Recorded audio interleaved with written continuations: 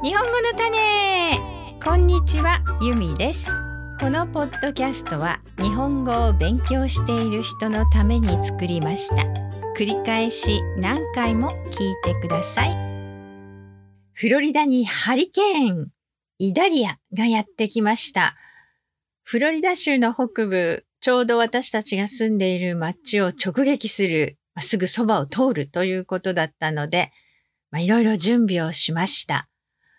避難する人も多いんですが、私が日本出身で台風に慣れていること、それからフロリダの家は平屋でかなりしっかりしていることなどから、家の中にこもってハリケーンが通り過ぎるのを待つのが我が家のパターンです。川や海のそばに住んでいる人、モーボーホームなど家自体が大変軽い素材で作られている人たちは避難した方がいいですね。私たちは家の外に置いてあるものをすべて片付けて家の中に入れました。ゴミ箱とかいろいろ外で使う道具なんかが外に置きっぱなしになっていたんですが、そういったものを全部家の中に片付けました。家の外で使っている椅子なんかも片付けました。で、水をたっぷり買ってきて、用意しましたし、電池がちゃんと動くかどうか、ランタンなどがつくかどうかなども確認しましたし、水をたっぷりバケツに汲んでトイレの水が止まった時のためにも備えました。キャンドルも買いました。食料も多めに買い込みました。スナックなどですね。冷蔵庫が止まってしまうこともあるので、フレッシュなものは避けて、スナック、簡単に食べられるお菓子類ですね。そういったものをたくさん買い込みました。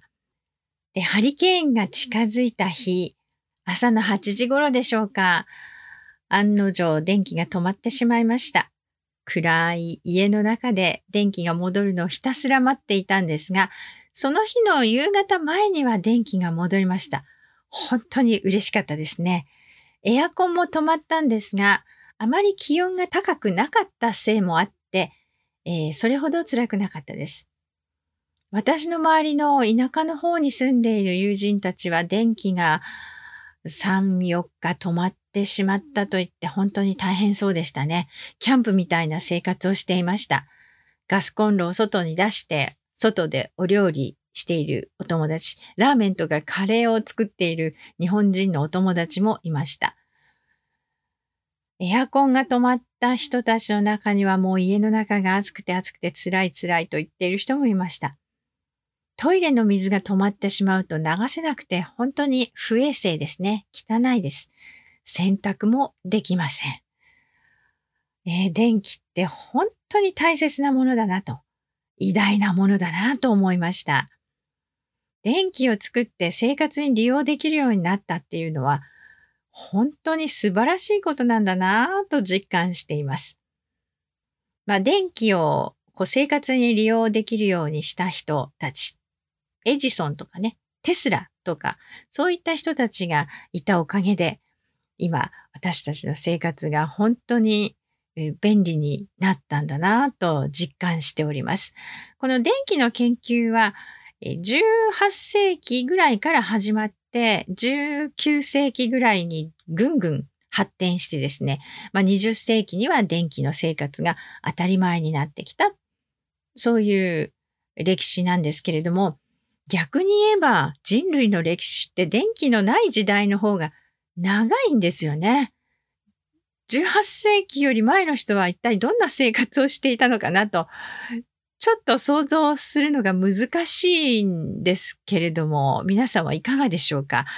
キャンプみたいな生活が当たり前だったということですよね。電気がないわけですから夜はキャンドルを灯す。そしてお料理も全部火を起こすところから始める。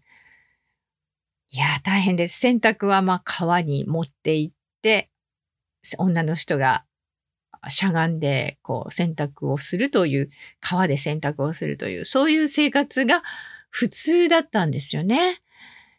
なんかやっぱり私は電気のある今の生活が大好きだなと思いました。キャンプはあまり好きではありません。キャンプみたいな生活をとても楽しんでいる人もいました。ハリケーンが通って、電気がなくなって、ちょっとキャンプみたい、楽しいねっていう人も確かにいたんですけれども、私はあまりそういう生活が長く続くと大変困ります。あなたはいかがでしょうか。このポッドキャストのトランスクリプトが欲しい人は、まことプラスメンバーになってください。www.makotoplus.com を見てください。それではまた。日本語の種でした。